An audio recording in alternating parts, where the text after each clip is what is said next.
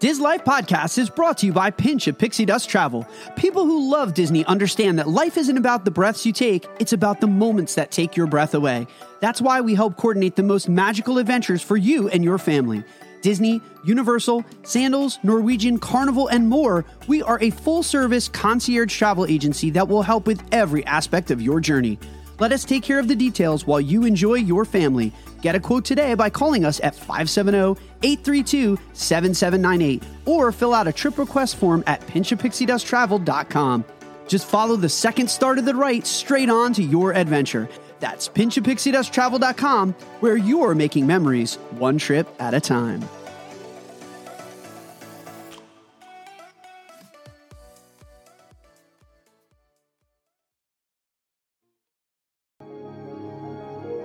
Please stand clear of the doors. Por favor, manténganse alejado de las puertas. Stop walking while I'm squawking. Caramba, we have something really big for you today. And now, the show that has the whole town cooking. Welcome, foolish mortals. Howdy, folks. Please keep your hands, arms, and legs inside the train and remain seated at all times. Now then, hang on to them hats and glasses, 'cause this here's the wildest ride in the wilderness.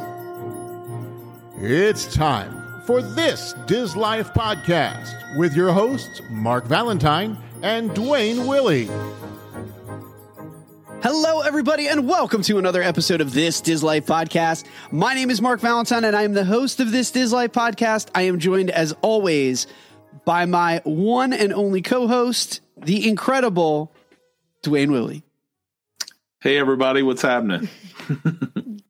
Dwayne, welcome to the show, my friend. How have you been? It's been a busy day, but I am ready to just kick back with a couple of friends and talk Disney and legendary rides. Has it been a wild ride today? It kind of has, actually. It's been a wild ride. Well, that's perfect, because today we are going to be talking about one of the legends of the Magic Kingdom, which is Mr. Toad's Wild Ride. And when we talk about legends in the Magic Kingdom, you know what that means. That we have to bring back the one and only Disney historian, aficionado, and the man, now the myth, the legend, local Kirk from Walrus Carp. Kirk, welcome to the Tiki Room Studio, my friend. Thank you. Always appreciate it. And geeking out on Disney is what I do best. So let's do it. So quickly, just tell us the tale, not as old as time, an actual brand new tale. You have moved from New Jersey. You have left us here in the Northeast to relocate to become a Disneyland or Disney World local. How's that going for you? It's terrible. It was freezing here. It was 93. What is it up north today? It's about 68 and rainy. Oh, 68 and rainy. Yeah, it was sunny and 93. Honestly, it's such a crazy, we were talking about this before we went live, but the difference of how you Disney after you move versus when you're making trips is very unique, and it's nice. It's a change of pace. And it's like one of those things where you just go, I should have done this years ago. Dwayne and I consider us jealous. But we're very happy for you, man. We're excited for you. And we're just jealous on our end because we're still stuck in rain and 60 degrees right now as you're living your best Disney life. Big thank you. Thank you so much to our audience for being with us every single week and for making our show and our network a part of your Disney life. Don't forget, you can catch our episodes over at thisdizlifepodcast.com. While you're there, click the subscribe button on Apple Podcasts. Leave us a rating and a review on either Apple or Podchaser. We are on Instagram at This Diz Life Podcast. We're also trying our best on TikTok at This Diz Life Podcast. And we have an incredible Facebook group. And if you enter groups and you search This Diz Life, you will find a collection of the finest Disney peoples. We are a brand new affiliate for Kingdom Strollers. Don't forget, Kingdom Strollers provides premium stroller and crib rentals delivered straight to your theme park resort, hotel, or vacation home free of charge. As a family-owned business, started with the goal of allowing their family to spend more time together, it's been their mission to make your vacation as stress-free and convenient as possible so that you can spend more time with your family. Did you know on average, Kingdom Strollers saves you up to 50%? That's right, 50% versus the theme park rental pricing. To give their guests even more peace of mind, you can count on Kingdom Strollers to be compliant with any updated theme park policies. You can find our affiliate link in the show notes section. When you book a stroller through that link, you help our show and our network out. We realize you have a lot of choices when it comes to renting a stroller for your Orlando area vacation, but Kingdom Strollers' goal is to be your first choice every single time because your time together as a family is very important to them. They want to thank you for your consideration. From the Kingdom Strollers family to yours, they want to thank you for letting them be a part of your vacation. If you're a fan of the show, consider becoming one of our incredible Patreon members. You can support us by visiting patreon.com/thisdizlife. Our Patreons have access to bonus content, special VIP live streams, early access, and much, much more. Thank you to Katie Blomberg, Sarah Thurgood, TJ Bortel, Andy Johnson, Allison Crouch, Derek Collier, Anthony Lowry, Robert Klauser, and Libby Grant. They're growing, Dwayne. The Patreon is growing, and we love them. They're wonderful. They're wonderful.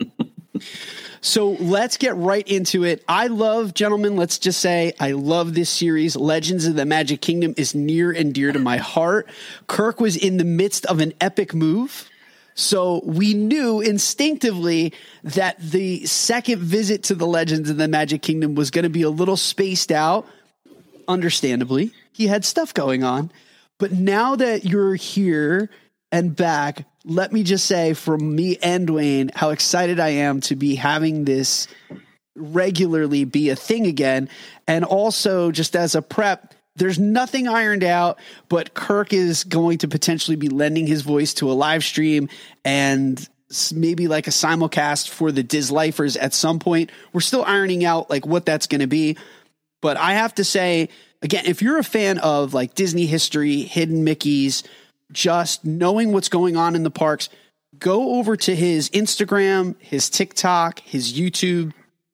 Kirk has provided, let's not just say entertainment, but like infotainment on the parks. He has a real sense of the history of what you're looking at.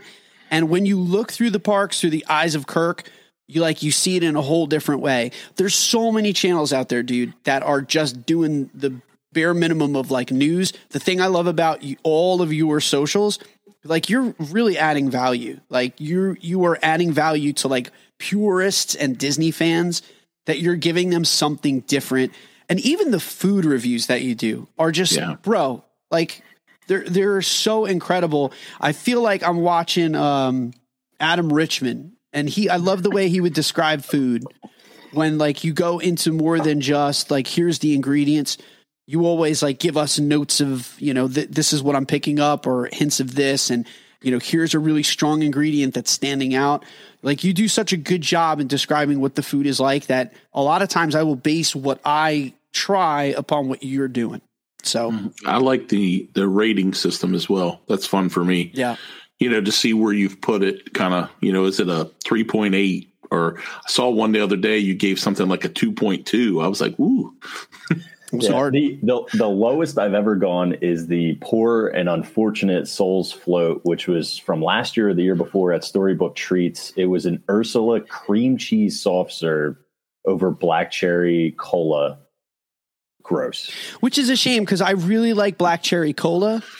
I didn't, the X Factor. I thought you were going to say you really liked cream cheese soft serve. No, not at all. Have you done, I'm just curious to see what your take was on the backside of Water Float. Just curious. So, no, honestly, I didn't get a chance to go there. And really? It was, we ran out of time just before all the 50th stuff turned over, and I missed the backside of Water Float. But Cotton Candy sounds like it probably was a winner. So I don't know if you really missed anything, if I'm being honest with you. Do you like cotton candy ice cream? It's okay. Okay. Like so my kids love that and love water ice and everything, but yeah. You didn't miss out. Then if you're not crazy over cotton candy ice cream, then no, you definitely didn't miss anything, because to be completely and totally honest, that was what it was. It was cotton candy ice cream served over Sprite. And the cotton candy was the only and pretty much the dominant flavor, and it was very sweet. I do like when they use different sodas and different bases rather than just like a normal generic juice. So I'm always a fan of that. I mean, we get so many Dole Whip variants. And by the way, I'm a huge Kakamura fan, which is that coconut one over at Aloha Isle. Yes. That has been retired for, the time being with the 50th. The Tropical Serenade over Pog Juice. Heaven, pure heaven. Okay. It's my favorite variant I've ever had. Okay. As long as what replaces the Kakamura float is quality, then I'm okay. Basically take the Kakamura float, make a better version of it, because I think Pog Juice is better than Blue Curacao, because you get this, I don't know. To me, the Pog Juice has this sweetness, but it doesn't have the acidity that you would get from pineapple, and it just makes it a more enjoyable experience. The only drawback is I think the Cake Pop is better on the Kakamura, but hey, who am I? Dude, this is why I love your food reviews, though. It's not just like it tastes good. Well, that's helpful. Yeah. And again, check out all of his socials at Walrus Carp over on Instagram. But Kirk, again, we're fans. That we've often said this, and the dad jokes are always very welcome. Really quick too, before, just as a thank you, before I really launch into the history of Mr. Toads and we talk about everything and get into the ride itself, from the bottom of our hearts, thank you for being the inaugural sponsor of Dwayne's Disney Trivia. Yeah, amazing. Awesome. Like, you kind of, dude, you set the bar, but you kind of like broke it by offering $100 of merchandise from like the website. And I can say the person who won it, KDB, was like so over the moon excited. I'm being completely honest. It could not have gone to a better person, like a fan, that she has been like singing on the mountaintops how much she loves the glasses and the shirts. So like it went to a good home. But like, dude, thank you. One, thank you for sponsoring it. Thank you for like just kind of jumping off the ledge with us and saying, guys, I'm all in. Because like that was really awesome to like get off with that kind of start. So we were just so thankful for you as the first sponsor. Well, you guys are super welcome, honestly. And this is the reason why I do anything with you guys, is that it's a pleasure. You're true Disney fans. You reach from a point of positivity and try to present that and exemplify that and make that voice louder. There's too few of that in the Disney community. And, I like to appreciate the parks rather than just break them apart. And you guys are all a part of that. So I'm willing to help any way I can. And, like we're a small business and we're growing too. So if we can grow together, let's do it. Amazing, man. Let's do it. Let's talk rides. So Mr. Toad's Wild Ride, again, a perfect follow-up. We have a 20,000 Leagues Under the Sea episode that was just brilliant, where we hung out and talked about my favorite attraction as a youngin'. This one would probably fall number 2 for me, but Mr. Toad's Wild Ride was there is still a version of it, I want to say, over in Disneyland in California, which Dwayne and I will check out. But Mr. Toad's Wild Ride was a dark ride. It was an opening day attraction. It is inspired. The story is inspired and based upon Disney's adaptation of The Wind in the Willows, and was one of the 2 segments of the feature film, The Adventures of Ichabod and Mr. Toad. One of my favorite and probably one of the most influential animated films when I grew up, just because of the lasting impression that the Headless Horseman made on me as a kid. Terrifying, but it was like one of those, I was scared to death of the Headless Horseman, but I couldn't turn away. So this was like I was very impressioned by this animated film. It was a very successful film as well. So what were, and really just like from a very basic level, before we even get into the X's and O's, what are your memories around this ride? What do you recall or remember most of all? Dwayne, you take it, dude, first. For me, I just kind of remember how that it was kind of helter-skelter. To me, it was like, you came in and then all of a sudden you're about to run into a wall and then boom, it's a hard right. And then, it was all those kind of movements that I found really, as a kid especially, that was a lot of fun. That's the thing that I remember the most, is being, in that car, and almost like the car was completely out of control. And every obstacle seemingly you were going to run into. And that to me was one of the things that jumped out. I enjoyed that. To me, that was a lot of fun, especially as a kid. You know, that was exciting, enjoyable. Kirk, what do you recall most about the ride as a kid? I think it was one of the quintessential times for me to define what a dark ride was, and like a classic dark ride. You know, because everyone has a concept of what a roller coaster is. But to me, Mr. Toad's, with even the plywood and backlighting, you know, with that black light type paint, very jerky, as Dwayne mentioned, that's very typical. And then just great theming. I love the fact that there was 2 queues and 2 different rides. And then, of course, at the end, going to hell with your parents is hysterical. So always made me laugh. The demons and the devil there. Which is, you know, a little darker for Disney. And I appreciated that it went that direction. So I don't have very strong memories of this ride with the exception of that final sequence of hell. I do remember and recall that sequence again because it was really dark. And much of the other ride, I just remember it being really bumpy, like really crazy that you were kind of being pulled in different directions. And then I just remember hell. I watched the YouTube video earlier today to kind of reminisce and look back. I always will remember the hell sequence, but the only other sequence that I remember was that one part in the middle that was like the town square where the A track and the B track would meet. And so you would see other riders on the other side of the ride. I don't really remember the nuances and the differences between track A and track B. But I do really remember my only memory, my strongest memory of the ride was hell. Unlike 20,000 Leagues Under the Sea, where I like, when we did that episode, that was like muscle memory that I remember everything I felt on that ride, the anxiety I felt. This one, I don't recall as much. I don't know why it's not as vivid for me. And it didn't leave. See, reflexively, I'm like the polar opposite of you, where I had been on maybe 20,000 Leagues, maybe like 5 times in my life, where this was a staple at least twice when we would go to Magic Kingdom with my parents. It was I couldn't stop talking about Mr. Toad.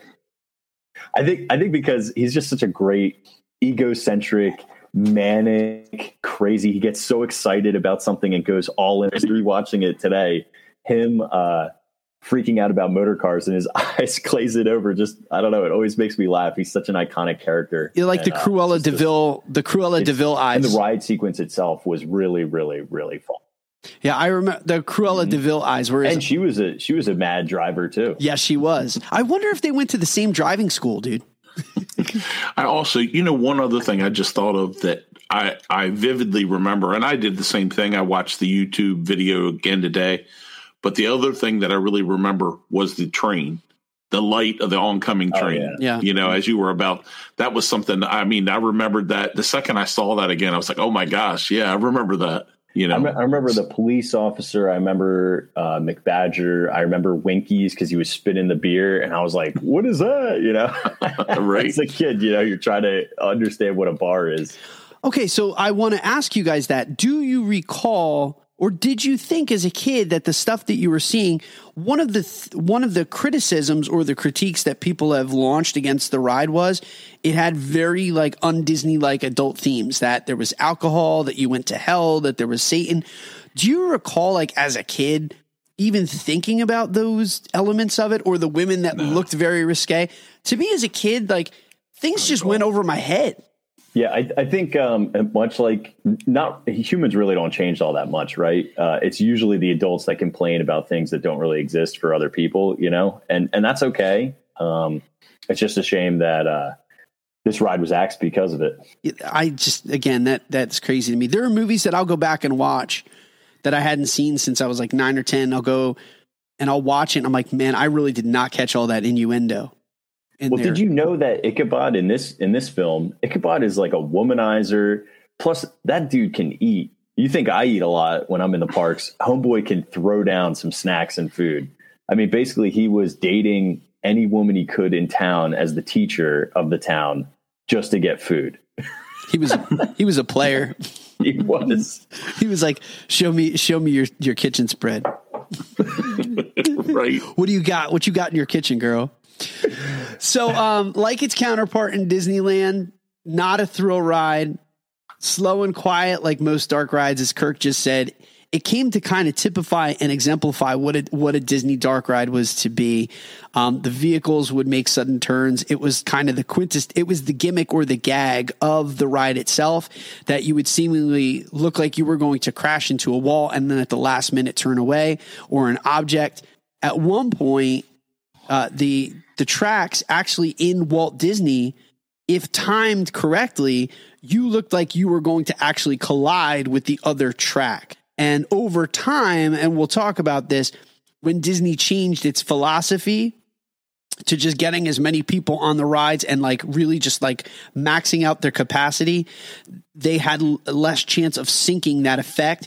So over time, like that effect wound up being thrown away. By the 90s, when the ride was taken away, Eisner was more concerned with just packing the rides and like capacity and basically like shuffling bodies through a queue that almost never did that effect happen like it did throughout the course of the 70s and 80s.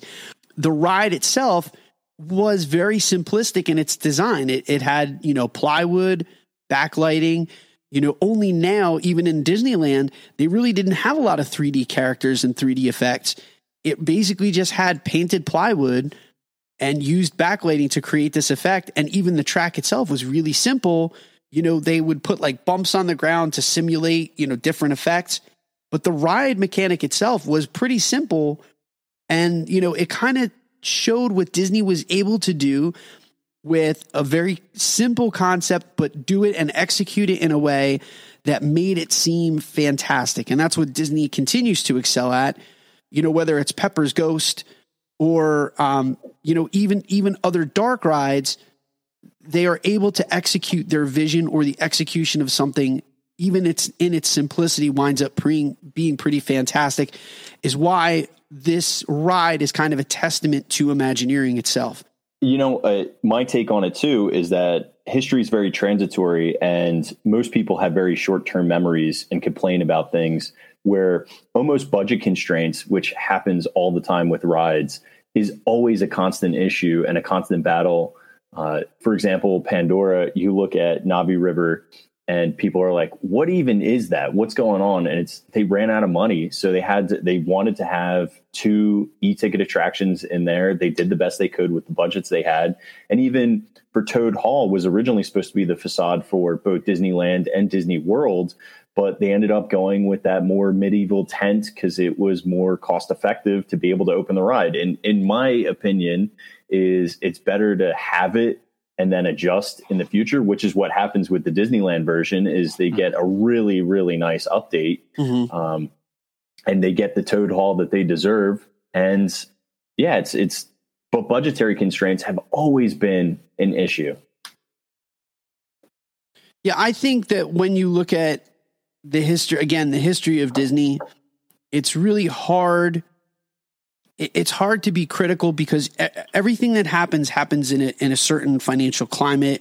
It happens with different leadership, and it's really easy to play Monday morning quarterback, or Monday morning. I used to call it Monday morning historian, and question the decisions that were made when they were made. Even the end of this ride, it's really easy to look back on the Eisner days. And I don't want to get overly political with the history of the company itself, but like Michael Eisner is, let's just say his legacy with the company has not aged well. It hasn't, that as time has gone on, people have looked at his tenure with the company, and many have not done so with great fondness. But Eisner was brought in to do a specific role. His focus at that time was decidedly on animation. And like people spend so much time talking about how Michael Eisner failed the parks, but there's 2 sides to that coin. People don't forget that under Eisner, we had some of the greatest Disney animation like ever. And so no one's ever going to be perfect.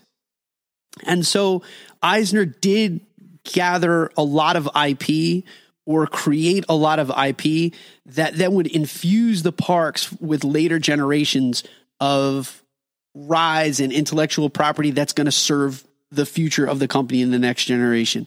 So and you know what? I would actually, I'm going to come to his defense on the park side of things, because you get a gate opening up in Europe. Granted, they took a little bit of a misstep calling it Paris versus Europe. That's fine. But you wouldn't have a park in Europe. And they open up studios and expanded Disney Springs with Pleasure Island. All fantastic memories of when I was a kid, going to MGM or knowing that Pleasure Island exists as a kid. You're like, oh, I wonder what they do there. You know, it's just, it was like a fantasy place. And absolutely love the fact that we have those things. Dude, it's disjointed. It's not perfect, but who cares? Yeah. Well, it's done. Great point. And, you know, to that point, every journey begins with the first step. You know, you can't sometimes judge the entire journey by just the first step. And there's always missteps too. So, you know, that's like just a really fascinating point about Eisner that, you know, let's just call it a 4-year consideration.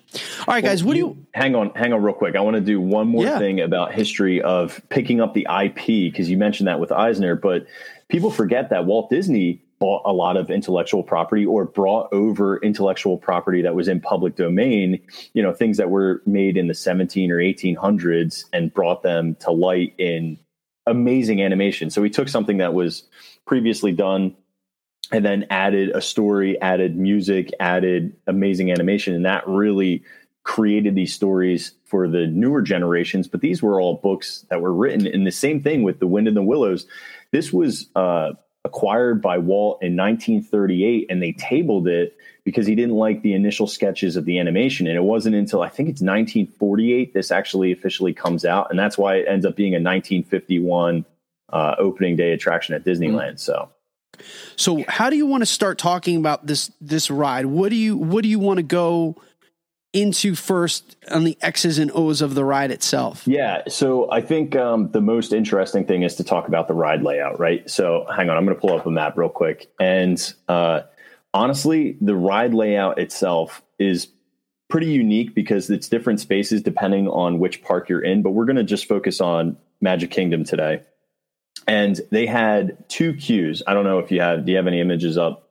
I don't see it. Oh, you do have it up. All right, cool. Yeah, if you want to go back to that, this is side by side. On the left-hand side, you see Winnie the Pooh, which is the exact same show building. That's why it has the same size, but it shows the track layout, which changed dramatically from the right-hand side, which is Mr. Toad's Wild Ride. In that front bottom right-hand area, you'll notice Queue Area A and Queue Area B. Those were the 2 different sides that you would load into these Mr. Toad cars, which, by the way, have really fun character names. There's one for Ratty and Moley, and Mr. Winky has one, Mr. Toad has one, and all the cars had different paint and landscapes. But the beginnings of the rides were very uniquely different. Queue Area A, they both would start into Toad Hall, but Queue Area A or Track A would lead into a trophy room, and then into a kitchen, and then into this gypsy camp. And then the 2 tracks would kind of collide in this one-way street and then move through a very, very similar ending sequence, which, of course, ends us with the train and us going to hell, where the Queue Area B or Track B brought us into a library, a blackout scene, a barnyard where you smash through a barn and there's a bunch of chickens that fly out too as well. And you'll notice there's very different characters. There's very different sequences, which I think the better question here is, did you guys have a preference for either a track or a scene? Because they were very uniquely different. So to be completely honest, and again, I didn't recall the specifics of either one save for Hell and the Town Square. But if I had to pick, after watching multiple YouTube footages of both tracks today, decidedly, I think the people on B got a better show. If I'm just being honest. 100% agree.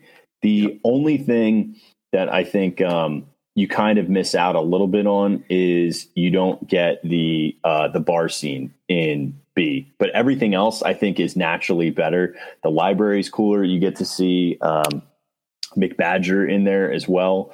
There's just better sequences, like the hay sequence when you're going into the barn, it tries to drop on you and you blast through it. And there's chickens, like kind of almost reminds me of, you know, in a cartoon when you would get hit in the head and then a bunch of birds are like floating on your head. That was kind of the concept of that cartoony section.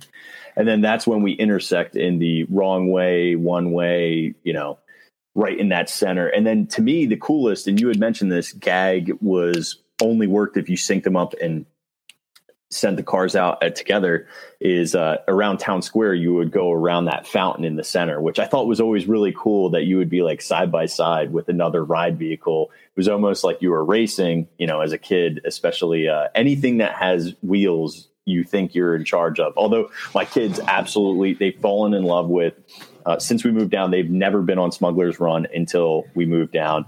And now every time we're at studios, we have to ride it at least once. And it is hysterical and so much fun to ride with the kids. So like anything that's interactive or faux interactive with kids driving, steering, speedway, anything like that is so much fun. My daughter is now tall enough to drive her own vehicle on the Tomorrowland Speedway. So like, look out. But I mean, you would think that she just got her permit or her driver's license, because she has a swagger about her when she goes on that now.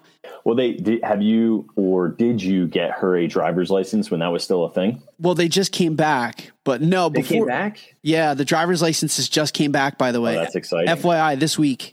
Breaking news, dude. Mark breaking it right here on the pod. Not me as in I saw it on Instagram. I can't. No, he didn't. He was there in the park. Yeah. He saw it first. He beat WD. He beat everybody. DSB actually stole it from Mark. So we actually, and legitimately, Dwayne can attest to this. I broke the news that the gingerbread houses were coming back. I was about a week and a half ahead of every other news outlet, but because we are us, like we're small, nothing, like crickets. And then when all the big, you know, media outlets came out and they're like generating all this buzz and it's like, yay, they're coming out. It's like, I've been telling everybody this for a week and a half. It's all good. The audience has to grow, man. There's something that's called network effect. You just need to keep growing the network. Yeah, no one believes over time. Yeah, no one believes you when you're our size. They're like, oh, until I hear it from those guys over there, it's not real. So exactly. Track A. So how is Track A different? So you gave us the scenes in Track B. Can you pull that back up? I can. That's the easiest way that I can look at it. So the trophy room had a bunch of heads. There was actually a really cool alligator head that was in there. There was a lion head. And then once you busted through that, so like you mainly stayed in Toad Hall if you went Track A, where in Track B, you're only in the library and then you're out. You've already moved out of Toad Hall and you're into the barnyard and the barn. So you hit the trophy room. You exit out of that. You're now with like wait staff with dishes in a kitchen. And then you piece through that. And now you're finally outside going through a fortune teller gypsy camp is what they call it. But it was basically a fortune teller with a crystal ball standing and hanging around like a wagon. And then you went into that one-way street. Listen, I'll tell you this. Either way, you weren't coming out alive. Track A or Track B. You were heading down that dark tunnel towards that shadowy place. Yeah, and you got run over by a train. You know, what a way to go. Yeah, as Black Widow says, or the new Black Widow says, not a cool way to die. This is a very decidedly uncool way to die. I actually really like when they changed the hell sequence to have the lawyer in there, because previous it was a plywood, very large, devilish Satan kind of character, and then the little red devils, which I'm glad that they came back as 3D animated characters or moving characters versus just the plywood. But then putting the lawyer in there, that really intensified the hell thing. And that's really just a joke for parents, which I absolutely loved. Yeah. So here is my one contribution and fun fact. Other than this, I'm completely useless other than to drive the conversation today. In my research, I found that it was nearly another ride entirely. So interestingly enough, Mr. Toad, like when they were looking at Track A and Track B, was not the only candidate that they were vetting or looking at as being a potential story. The animated film, again, is split. So you have Ichabod and you have Mr. Toad essentially splitting time in that animated feature. There was a discussion, and while the trigger was never pulled on it, they had contemplated making the ride based on the other half of that animated double feature, The Legend of Sleepy Hollow. So presumably you would have had the riders being chased down by the Headless Horseman, which, dude, I'm just going to go on record to say I would have been all in for that, because from that animated feature, that was the one that even to this day has left such a lasting impression on me. It's one of my favorite moments in the Boo to You parade too, when the Headless Horseman precedes the parade, and like comes out, and you're just like, oh yes, that was so menacing as a kid to see the Headless Horseman chasing down Ichabod, and you know, he thinks he's safe on the bridge, and nope, you're going to get the flaming pumpkin and you are going to die. I'm still on the record as the Boo to You parade is my favorite. It is. I love that song. parade. Is a banger too. I love it. It really is. Or as the kids so are calling it, a bop. It is. That is a bop. It's a I also another bop is I just saw the Hollywood Studios. I was talking to a cast member last night, and she was telling me that the it's World of Animation right now is going on, and they're not listing show times for it. So it starts at 9:00. It's really well done. It has a lot of Walt quotes if you're into that history and integrated with animation. But one of the bops on it, and I never really recognized, but it's a Wreck-It Ralph song that they play a lot in Tomorrowland. Yeah. Mm-hmm. Is it the When Will I See You Again one? Yeah, but it's like Owl City? Tomorrowland-fied, you know, is the best way to put it. And it's like very technically. It's like the remix. It is. Remix. Yep. Remix. I am, so whenever we watch the Boo to You parade, or whenever we would watch the Boo to You parade, or even now following behind any equestrian cast members, there is always another cast member who is following them. And I always am sure to yell out to that cast member, "You're the real hero, bro. You're the real hero." Because I have seen now on at least 4 or 5 occasions where that horse will defecate right on the middle of Main Street, USA. And it's that would be the Poo to You parade. It's a crappy job, man, but somebody's got to do it. I was like, dad jokes incoming. Man, I really pooped that one up, didn't I? Yeah, so, that was total crap. During the 1990s, so the ride wound up developing a cult following, let's just say. It was a fan favorite for a multitude of reasons. But let's just say that in the 1990s, then under the CEO Michael Eisner and under his management, Disney Parks started to undergo, and again, you know, I would like to get into some of the nuances as maybe what contributed to the death of Mr. Toad specifically, but it's been sort of convoluted, and there's such a muddled debate and discussion as to why exactly the ride was disparaged. People have pointed to, and Disney Parks were undergoing significant budget cuts at that time, attractions that were, let's just say, outdated, attractions that were too costly, attractions that were, you know, thought to be more marketable, started to take precedence, or, you know, that was the idea that started to take precedence. Eisner had an affection and an affinity for Winnie the Pooh. And you can see that in a lot of marketing material. So this wound up being the case with Disney World's version of Mr. Toad's Ride. So before the closing, and so here's another thing that I just want to say, and maybe we can get on this soapbox. There is no surefire way to have people come out of the woodwork with any ride than to announce its closures. The ride will be decidedly empty, like always, until the ride is announced that it's getting closed. And then all of a sudden, like, people come out the woodwork to say, "Oh my goodness, why would you get rid of this? It's beloved. It's amazing. I go on it every time." But the ride time is always at 10, 15, or like 5 minutes, or it's just, there is no line whatsoever. Maelstrom forever. Yeah.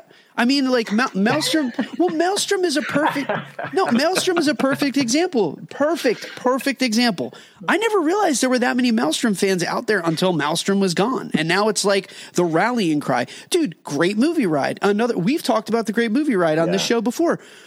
Great Movie Ride near the end. I recall very much near the end, because that was when the first few times that we were taking my daughter. I never once waited for the Great Movie Ride. Nobody went on the Great Movie Ride. And I'm like, where is everybody? Like, I hadn't been to studios for like 10 years prior. And now I'm on the Great Movie Ride. I'm like, there used to be lines. Weren't there lines? Where's the lines? Like, what's happening?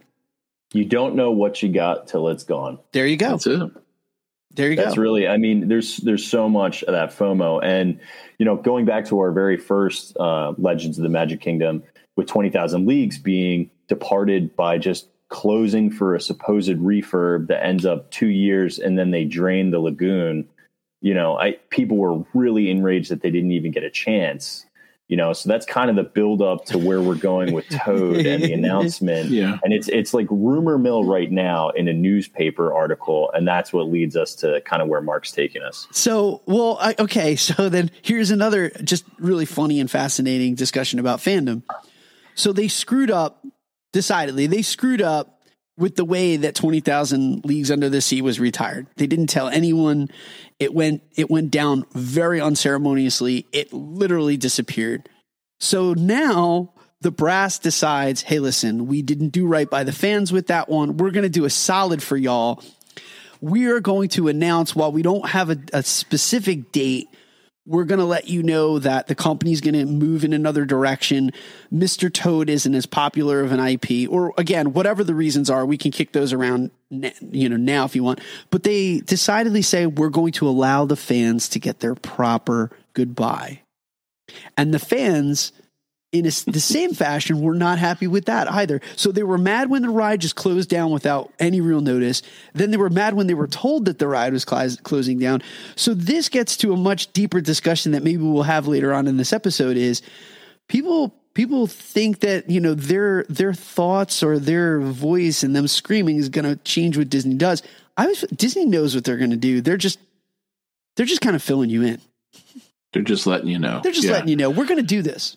Well, and I would say some of the people, obviously, I'm sure there were the ones that were really mad about the whole announcement and having time. But I actually like when people just take the time to even a peaceful protest and say, you know, hey, we love this ride. You know, we don't want to see it go.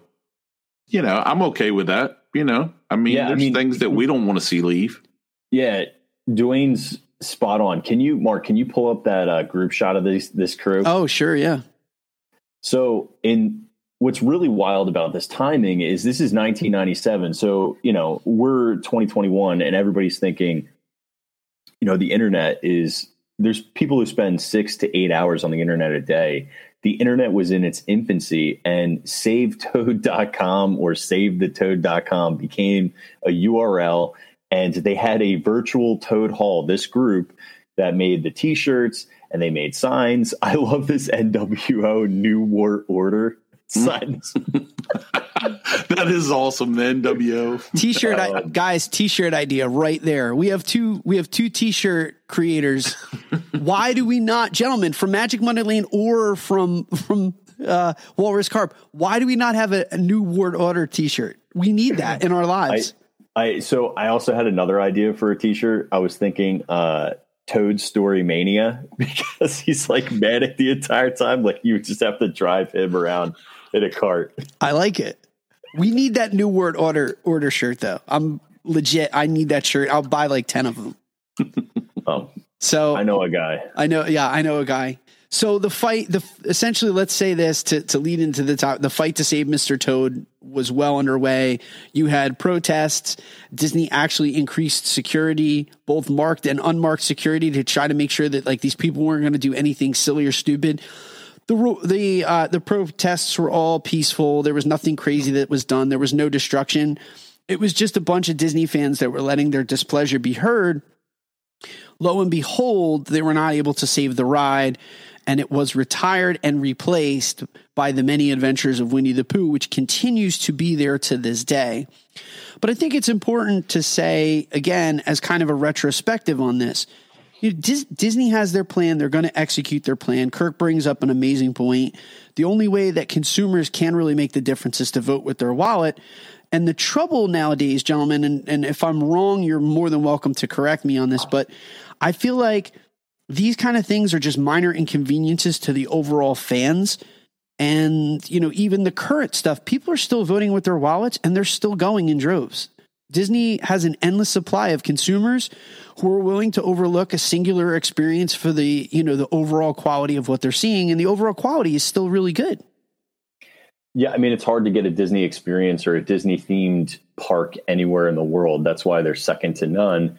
And the truth is there's a lot of rides that people complain about that I see people smile and laugh and have a great time going on or coming off or in the queues or chatting about it on an exit queue. So to me, sure, there's things that could be done better.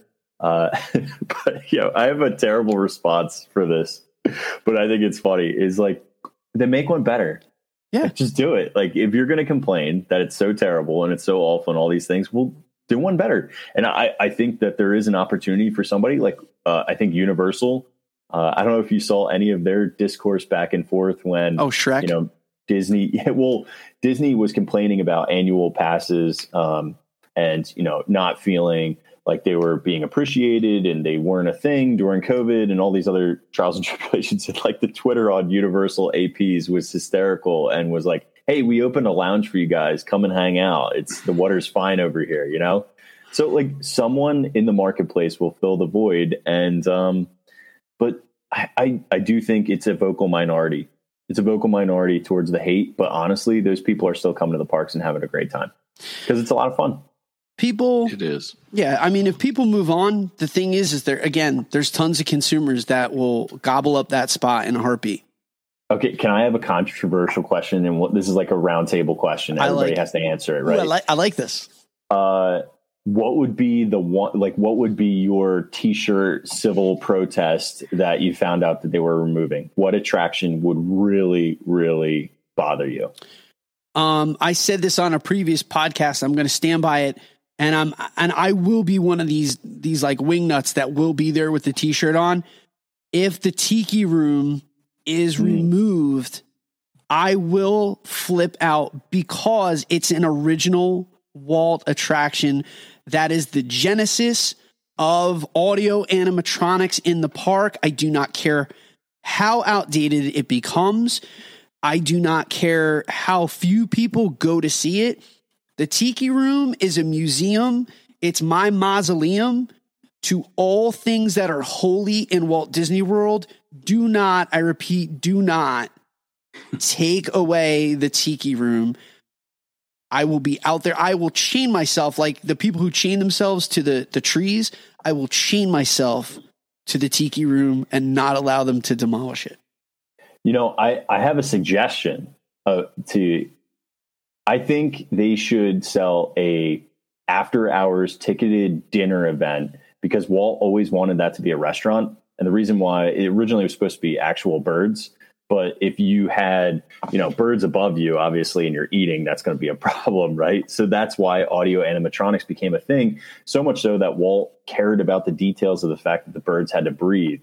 People were like, who cares about the birds breathing? He goes, I want the birds to breathe. So it's just like those little idiosyncratic things that I think were so particular about how Walt cared about finer details. He didn't know how to do necessarily everything, but that's why he had such a great Imagineering Wedway team.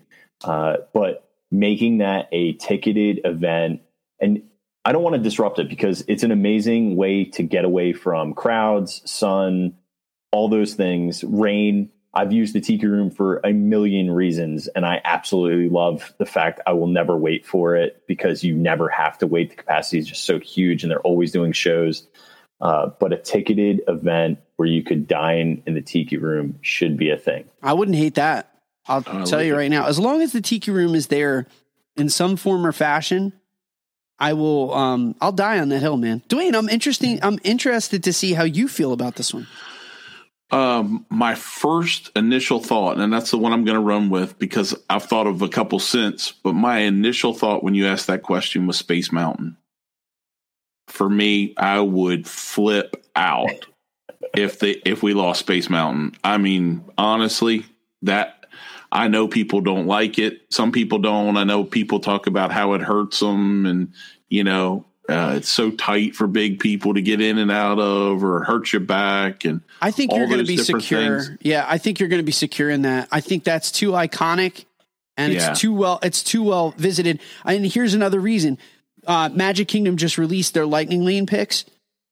You have Seven Dwarfs Mine Train and Space Mountain.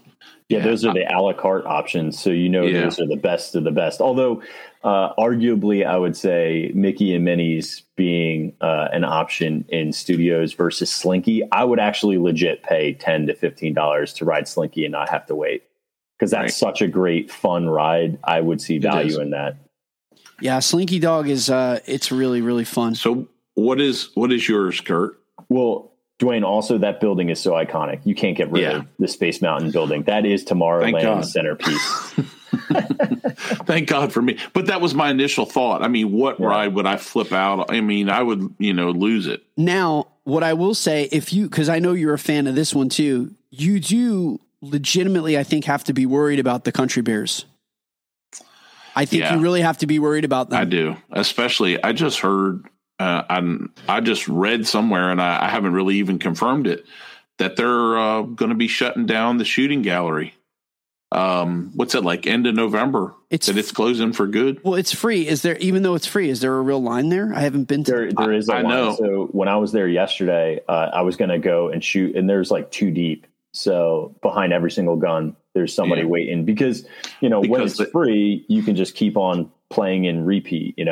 Here's also a fun fact. When I was at Six Flags Great Adventure, we used to take disposable cameras, and the flash would make all of the targets go off. And so if you took a flash picture in that shooting gallery, every single target would go off at once.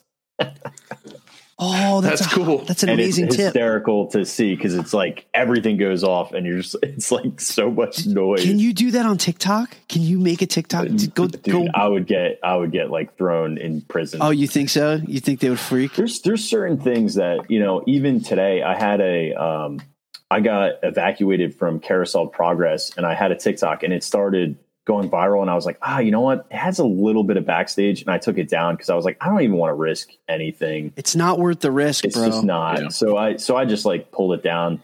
But I wasn't even thinking like that because it was so innocuous with just like, all right, we're exiting the ride. And it's like to me as a Disney fan, that's like super interesting to be able to see back there. Yeah. I'm not like Adam the Woo jumping over a closed off area to take content to try to like boost. Like I honestly don't care if my content goes super popular or anything. If somebody finds it funny or educational or it makes their Disney loving parks life better, that's really what the purpose of the content is. Yeah. But yeah, I'm more cognizant of it now more than ever because if I lost Disney in my life, it's not worth anything funny, humorous, whatever. Yeah, man, it's not. TikTok is not worth getting trespassed, losing your annual pass, getting, trespassed from the parks. And they don't do it for minor infractions. Like I wouldn't get bounced for that, but like Cucumber chick on Living with the Land, she's gone. She's never coming back. Yeah. The dude that was drinking out of fountains a few weeks ago, like to be funny. Yeah. And he was a cast member too. He's gone. Well, it wasn't just drinking from fountains. He was legitimately backstage. He was in the wedding pavilion and got into the wedding pavilion. See, I don't know if that's really accurate though, because I was at the Grand Flow and they had 2 things open. They had DVC rooms open that you could go into and view, and the wedding pavilion was open.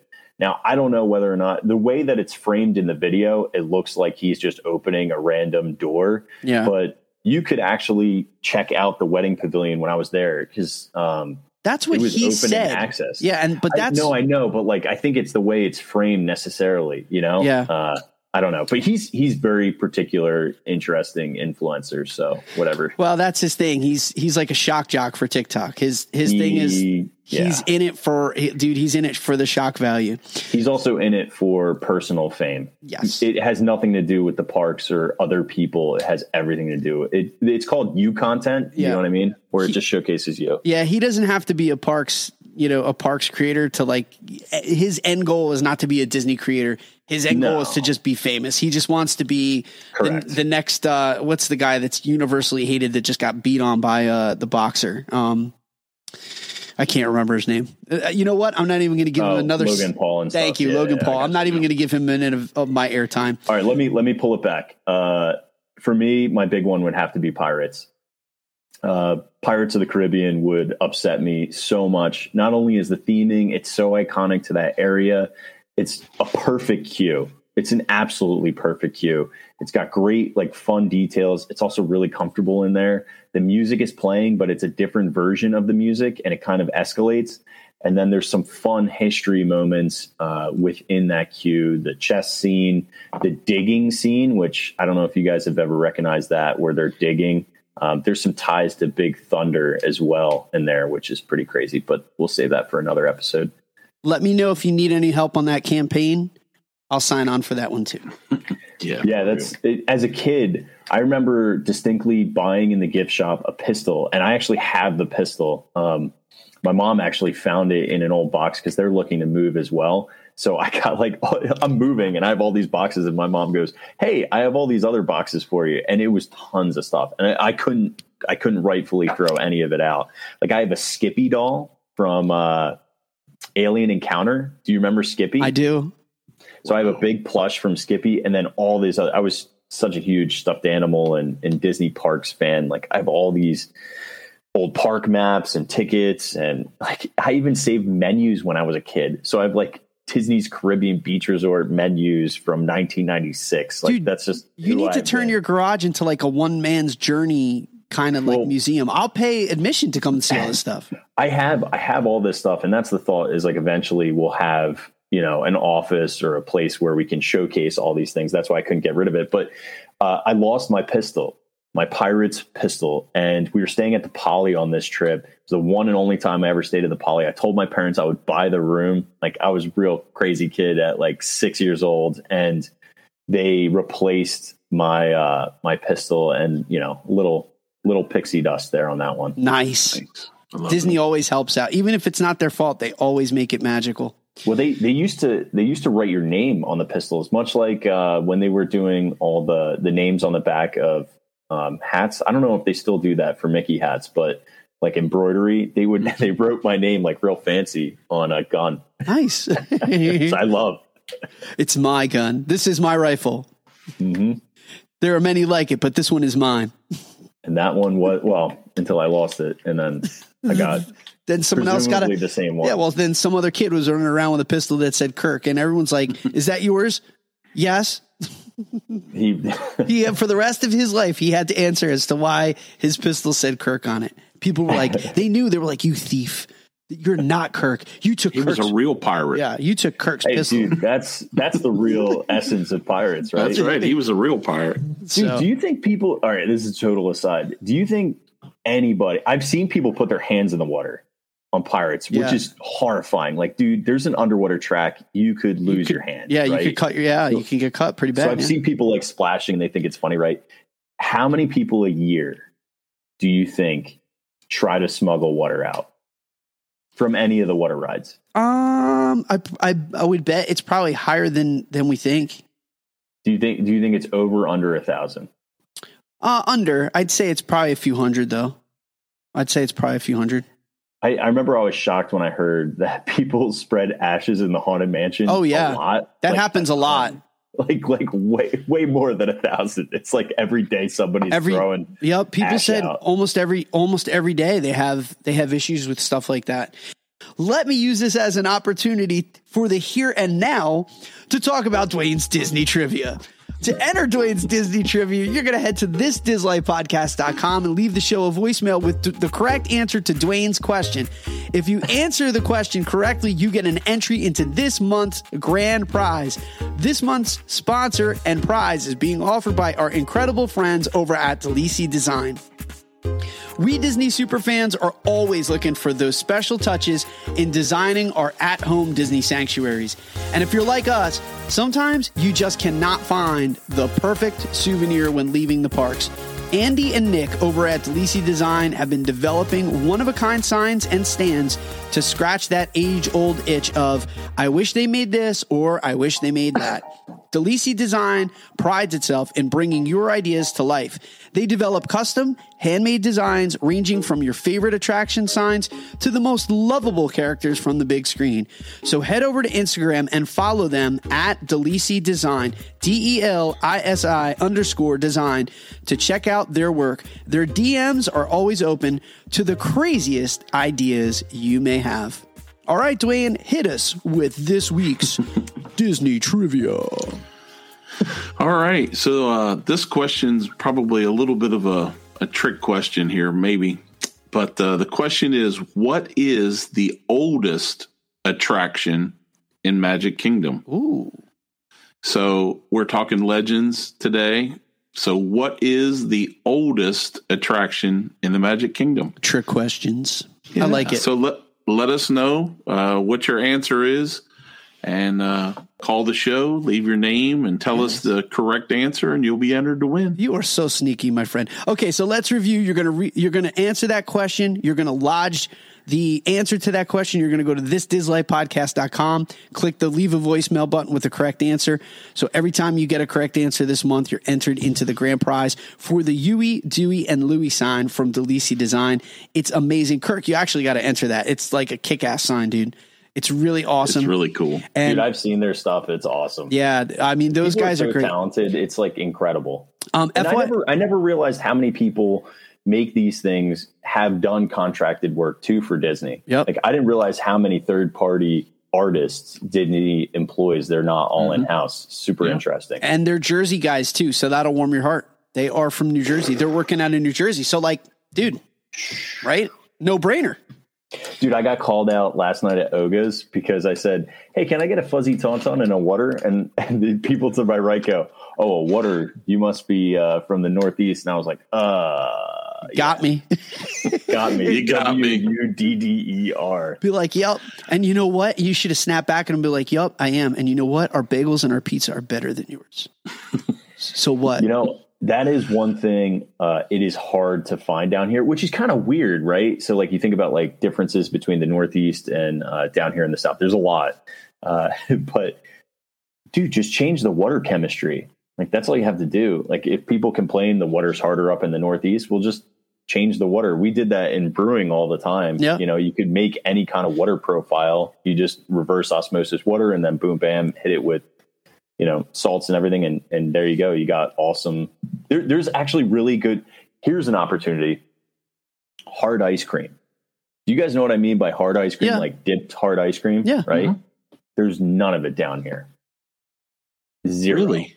There's like maybe 2 shops in all of Pinellas County, which is the west section past Tampa, like more towards the beach. No joke. Everything is soft serve. They love soft serve down here. Everything is soft serve. All right, I'm coming. I'm bringing huge bushels of Hershey's ice cream. I'm coming. Oh, I'm coming dude. down. Let's Some go. hand-dipped Hershey's ice cream. If we opened up a hand-dipped ice cream place, people who are transplants from up north would go crazy because it just doesn't exist. There's Cold Stone and stuff like that, but not like a local, cool, unique flavored nothing. Dude, so can I be completely honest with you for a second? Like I'm not for the sake of just like, you know, sounding cool or whatnot.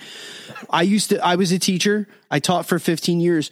Do you know what my retirement and my exit strategy was? That because I knew I was going to retire in my 50s with years of service, my idea in perpetuity was to open up an ice cream place.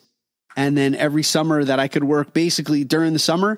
And then because I used to teach at school, then in the off-peak travel seasons, I would travel all over the place. But in the summer, I would still have like an income to be able to do that kind of stuff. That was my dream.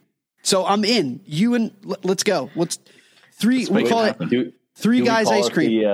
Do we call it the tiki spoon? And do we just make a tiki themed ice cream shop down here with like all Polynesian, and then we can serve them in like really cool, you know? Yes, I'm in, dude. I'm calling a businessman. Let's do it. The tiki spoon. Let's do it. I like it. Dwayne, you're part. 1, 2, 3. I like it. It's here. Absolutely. It's here. We're going to cut that out. No one's allowed. It's trademarked. So do not. It's trademarked as of right now. I trademark it.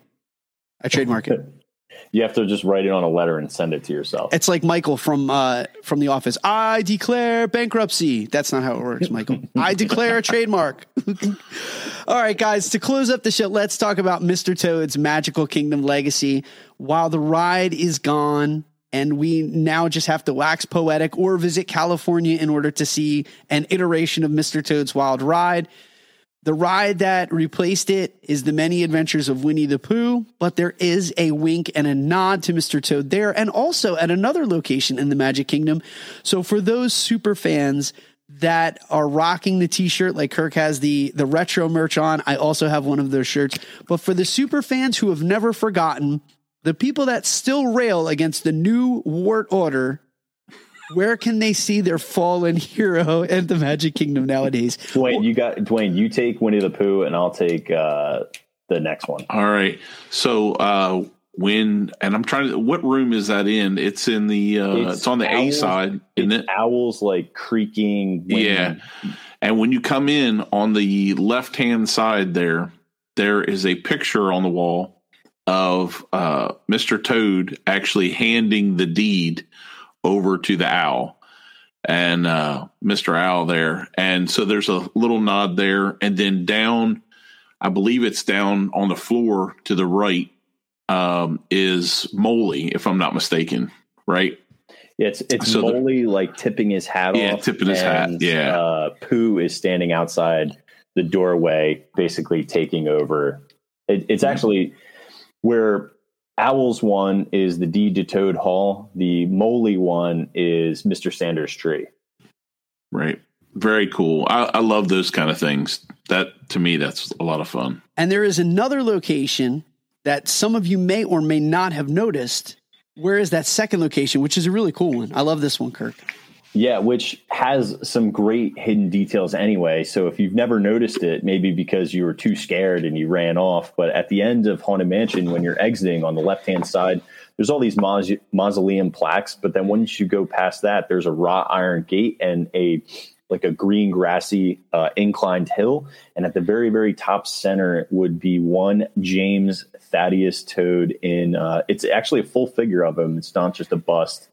And so, yeah, they have a little commemoration in a pet cemetery. And there's all these other pets, too, that are deceased in there, which have some really, really fun comments. I wonder if that was just like some dark way to like get back at the protesters.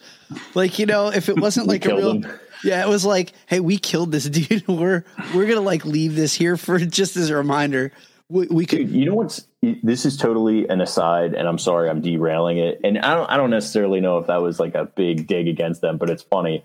We're doing our research. I had no idea that Disneyland Paris had a Toad Hall restaurant. They do. Did you guys know that?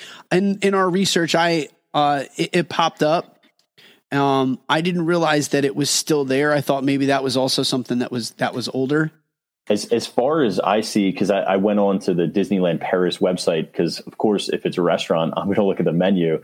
They serve all British food. So it's like fish and chips and kind of like a almost looking shepherd's pie without a top, or like a meat pie would basically be what it looks like. But yeah, and the inside sconces, and there's a great fireplace. All Mr. Toaded out, which I just am like, oh, that's so cool. I actually thought they may have had a ride, but it's right next to the show building for Peter Pan's flight. So. I feel like we should probably go, gentlemen, to go and research it firsthand. I think you can make a few food videos and TikToks and, you know, like Schitt's Creek. It's a write-off. Right? I like it. That is a write-off. I keep all of my receipts too for food and everything, because it's all, this is so ridiculous. Like, what am I even doing? This is like a legitimate business, but it's like you could, because we're doing all the things that we enjoy, but I'm like, oh, I took a video on it. Marketing. Well, it's like Lori with travel. She always says, you know, she goes on another trip and she says, honey, it's research. Yep. She's got to do wrong. Research. No, she's not wrong. Totally not wrong. I did want to say one thing, and this is just a rumor. And if you're looking at Mr. Toad there in the pet cemetery, you don't see any markings on the stone there. But there's a popular rumor that goes around, and I'll just play to the rumor, and that there's a saying on that stone there around the back. Oh, I just lost it. And here it is. And it says, here lies Toad. It's sad but true. Not nearly as marketable as Winnie the Pooh. And that's a rumor. Like this. But salt guy. I'm salt guy right now. Salt dude. I'm doing the movement. Just splashing the salt down my forearm. Yeah. But it's kind of funny, and I hope it is true because it's pretty funny. Listen, of all the flavors you could have chose, you went with salty. Gentlemen, this was a lot of fun. Kirk will be back. Rest assured, we are going to be talking about other legends of the Magic Kingdom. Some of them gone, others that are going to be with us for forever. But now that the move is complete, Kirk will be joining us from time to time to discuss these legends of the Magic Kingdom. Kirk, congratulations again on the move. Yeah. We're huge fans here at Diz Life. Whatever you need and or want from us and our community, man, like we're in. Like just as you said, you're in. We're in with you. We love what you're doing. I love the shirts. They are always like my favorite shirts. Sarah Thurgood, who just returned from a trip, said, of no prompting or coaching on my part, how many people told her they loved her shirt and asked her where she got her shirt from. And again, if you are in the market for snack-based t-shirts and apparel that everyone in the park is going to take notice and say, what a funny, creative, and cool concept, head over to walruscarp.com. Our good friend Kirk has an amazing, amazing shop. They are super comfortable. I love the material. The graphics on them are just absolutely great, and they're super funny. I can't think of a nicer guy, a nicer shop. We are so proud to rep him. Dude, whatever we can do, you let us know. Yep. Listen, I wore those sunglasses the entire trip that we were just down. I rocked them every day. And of course, I also love my Galactic Trash t-shirt. Sorry, go ahead, Kirk.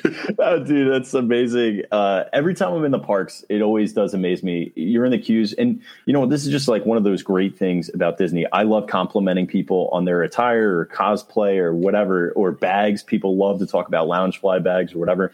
And guaranteed, if you wear our shirts, you're going to get into at least 6 conversations when you're in the parks. And even if it's just like a passing by, like, oh, I love your shirt. And it's just, you know, and to me, when somebody says I love your shirt, it means they get it. Like, because we're not like so baseline where we just take IP and splatter it up there and it's very generic. It's very like some of these things cut really, really deep, and you have to really be a true Disney fan to even understand what the heck we're talking about. So to me, that's our audience. Our audience isn't the person who has a mom, dad, son, kid, same exact Etsy style shirt. You know, that's just not what we market it to. We market it only to people who are crazy, diehard Disney fans and get it. And that's what it's all about. Deep cut Diz. Yep. I love it. Deep cut. But listen, hey, Legends of the Magic Kingdom. I am your Kirk Fogg. You are my Omek, and I am into doing this whenever you want. Dude, let's book the next one. I can't wait. Thank you again to everyone who joined us. We were a little bit long on this one, but we were having so much fun we couldn't cut it off at the hour. Thank you so much for following us. Thank you so much for tuning in week and week out. If you're from the beautiful state of Idaho or Vermont, we love you even more, because what we learned when we were looking, I've never looked at analytics. We have 2 states yet left to conquer. So tell your friends in Idaho and Vermont so we can collect everything like Thanos and take over the world. But until then, thank you so much for joining us. Have a wonderful week, and I hope that it is filled with faith, trust, and pixie dust. We'll see you real soon. See you guys. This Diz Life podcast is brought to you by the Happiness is Addictive collection. Happiness is Addictive is passionate about spreading laughter and creating smiles worldwide. They love bringing their global community together through optimism, cheer, hopefulness, merriment, and celebrating life's magical moments. They know how important it is to celebrate life's adventures, and their apparel will give you everlasting, one-of-a-kind memories through pixie-dusted family photos, compliments from park guests, and magical moments with cast members. They pride themselves on high-quality, custom-made apparel at competitive prices with world-class service. Let them help you create a lifetime of memories, whether you're Disney bounding, kicking it poolside, participating in Run Disney marathons, having costumed adventures, or just living your best Disney life. You can find their Happiness is Addictive shop on Etsy. You can also find them on Instagram, Facebook, TikTok, Twitter, and Pinterest. They are proud to be featured in Indy Central Florida, the Thoughtful Gift Club, and now here on Diz Life Podcast. Their collection was founded by a 15-year former cast member who knows how to enhance your magical moments for a lifetime of memories with your family. Don't forget to use promo code DISLIFE15 to take an extra 15% off. What are you waiting for? Head over to Etsy and start getting happy today. Follow the link in our show notes and you'll find out for yourself that happiness is addictive.